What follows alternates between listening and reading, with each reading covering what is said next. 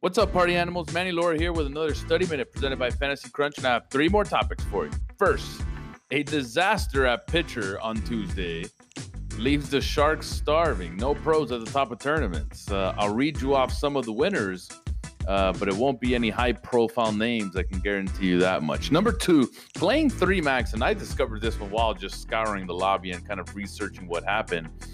Playing 3-maxes. If there's ever like a 5 or a 10 max or something small, even if it's a little bit higher stakes than your usual, that could actually help your ROI. I have a really cool statistic to share with you guys that could help you guys make a little more money and help grow that bankroll. Number three, Fantasy Draft. Speaking of growing bankroll, Fantasy Draft announces rake-free DFS coming in July. I'll share what I know and some concerns as well. I'll share that with you guys. All that and more on the Study Minute, baby. Let's go.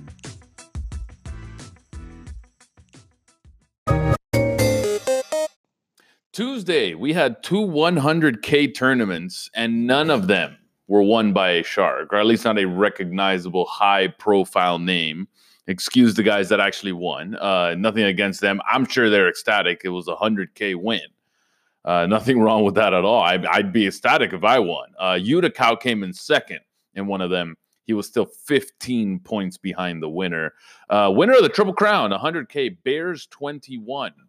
Congratulations to Bears. That was one of them. That was actually his only entry in that tournament. And the medium seventh inning stretch, also 100K to first, was won by the Man 11. He won by 3 points. In that contest, and let me double check. I think that was also a 6-entry person, so no 150s took down the 100K. You couldn't take it down on the bigger one, but either way, he didn't max, just 1 entry in that one, and then 6 entries in the big $77. Pretty cool to see. Pretty evident also that Sharks had a really tough time. Pitching was tough, man. Pitching was tough. If you went with some of the chalkier pitchers, They got wrecked a little bit. Syndergaard didn't do well. Strasburg did whatever. Nowhere near the price tag or worth the price tag that he was on sites. If you paid down or if you just got different for the heck of it, I think you had a pretty nice night. And we saw that. Top 10s were filled with casuals, and I think that's good for the industry. If we put some money back, especially in a grueling MLB season to some of these guys, I think that could go a long way. So congratulations to those two. The 50K, the extra inning 50K to first, won by a man named Swedish Chef or woman. I can't assume gender. Swedish Chef. That was the $10 entry, 150 entry max in that one. 50K. Congratulations to Swedish Chef. All in all, Sharks had a pretty tough time. I actually like when that happens. I don't want to keep you up to date. By the way, someone put it out on stream how negative Nancy it is to keep mentioning a fake losing streak. It is fake. I don't have 400 something odd days. You guys know who you were if you stopped by the stream. Positivity going forward. We're not going to mention that. I did lose maybe 5% yesterday, so almost break even. For how bad pitching was, kind of glad we stayed around that break-even point. So not too bad. I'm actually happy about that one. Topic number 2 today. Playing 3-max, and you know me, the number one hater of 3-max, single entry, 5-max, whatever. I cannot stand these contests. I'm starting to think there is some value to these. And I know there's guys in the industry that say there is value. You should play 3-max. You should play these 5-max or single entry tournaments. They are winnable. You should play 100 entries or less. Like all this stuff. I get it. I understand why. I totally get it. You want to be on an even playing field for the most part. And then if you could win, kudos to you. You can find some edge in these tournaments. I have an interesting statistic that I said in the beginning I'd mention to you guys. If you guys remember a few podcasts ago, I mentioned in these big, large field tournaments, back in the day, how many would profit. Sorry, not how many would cash. How many users would profit in a big $5 tournament, a big $10 tournament, a big $15 tournament with 10, 20, 30, 40,000 entries. That was hovering around 8% back in the day, 8.5%. It is now sub 5, where we're at around 4.5%, 4.8, give or take. And we'll just round it up to 5%. So a significant drop off in those large field tournaments. Understandable, right? Because payout structure kind of sucks. It's top heavy, whatever. A ton of entries. Some of the 150 guys soak up the top, 18% that gets paid or whatever the case is. So that's kind of understandable, but still it's worrisome just a little bit. In these 3 max contests, though, completely different. Again, I'm going to ask you, if you're listening to the podcast, which obviously you are, I'm going to ask you, what percentage of a 3 max tournament on average do you feel profits in a tournament like this? How many users, individual users, real people, what percentage of the users in a tournament profit in these 3 max tournaments? If you guessed higher, first of all, you're correct. It isn't 4%. That'd be ludicrous. I would not be mentioning this. If you mention around 8%, so back in the day, the large field tournaments cashed 8%, maybe the 3 max cashed 8%. It's a little bit higher than that. If you guess 10, that would be great, but I have good news for you. It's actually a little bit higher than that. The $150 3 max, which is probably the best 3 max on DraftKings, yesterday, out of the 481 entries that played, cashed 13% of users who played. That was 63 different users made a profit, not just cash, made a profit in that tournament yesterday. Thank you to Lineup Study for that in FC Pro.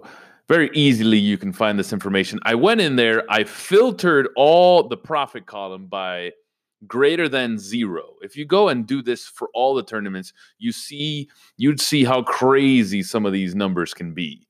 For the 3 max to have 13% of the people in there profiting, we need to start playing some 3 max, friends. That is nice. For those that have been on this 3 max train, whether it's $10, $15, $20, or $150, get in some 3 max. Why not? If 13% of the tournament's going to profit, I'll help you guys out. I'll give you that nugget. Go play the 3 max. Go make some money. You all can afford it. And if you can't, play a lower stakes version of these tournaments. I'm sure it's the same way. That actually caught my attention and has me interested in at least looking at some 3 max stuff. Pretty cool. Topic number 3 deals with fantasy draft. We don't often speak about fantasy draft, or FD2, as some of you like to call it on this podcast. But we will for the sake of today. They have announced that in July, which is now, next month, 2019, they are introducing rake-free DFS. I don't know what this means because that's vague. The sign just reads, we're changing the game. Rake-free DFS is coming July 2019. I don't know if they've put out statements or what, but they used to have, I don't know if they still do, rake-free head-to-head. Some say they still do. All right, rake-free head-to-head. I hope that's not what they mean. I hope they mean every tournament's going to be rake-free. My goodness. First of all, it feels like a tournament on this site, and no disrespect to fantasy draft. It feels like a tournament on this site hasn't filled in like the last 3 years. Number one. Now they're making it all rake-free, so they're going to like double the loss on these tournaments. Like, I don't understand this. And then on top of that, my concern is, because I mentioned I had some concerns in the beginning of the thing, is in the Lineup Study Discord, we were talking about this news because I had mentioned it on the stream. A few then went on to say, how on earth is fantasy draft making money? I don't want to jump the gun and say this sounds very familiar to me, but boys and girls, if you have a bankroll on this site, careful, just saying. Break-free DFS, where's the money coming from? That's the first thing that comes to my mind. If you're a winner on this site, you can care less, right? If I'm going to play, I can care less.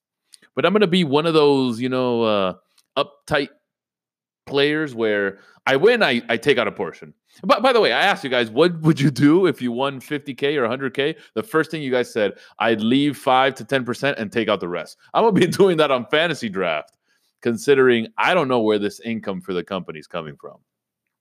Either way, rake-free DFS in July 1st, I am going head first into fantasy draft. I really like the site. I feel like it's easy. Just juggling 3 sites at a time, and I want to play more FanDuel.